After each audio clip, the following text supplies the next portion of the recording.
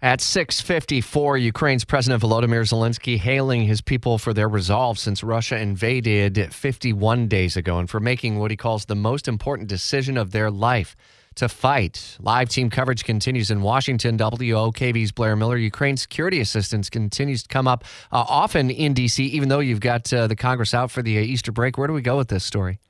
Exactly, Rich. And a group of senators is urging the president to appoint a Ukraine security assistance coordinator.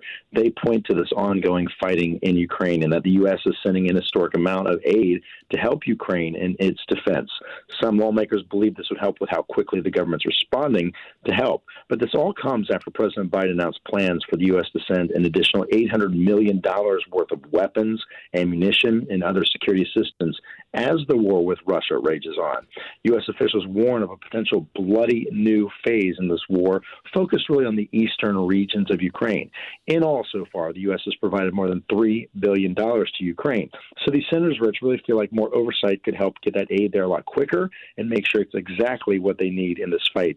So far, nowhere on the White House exactly on where they stand on this. Wow, $3 billion.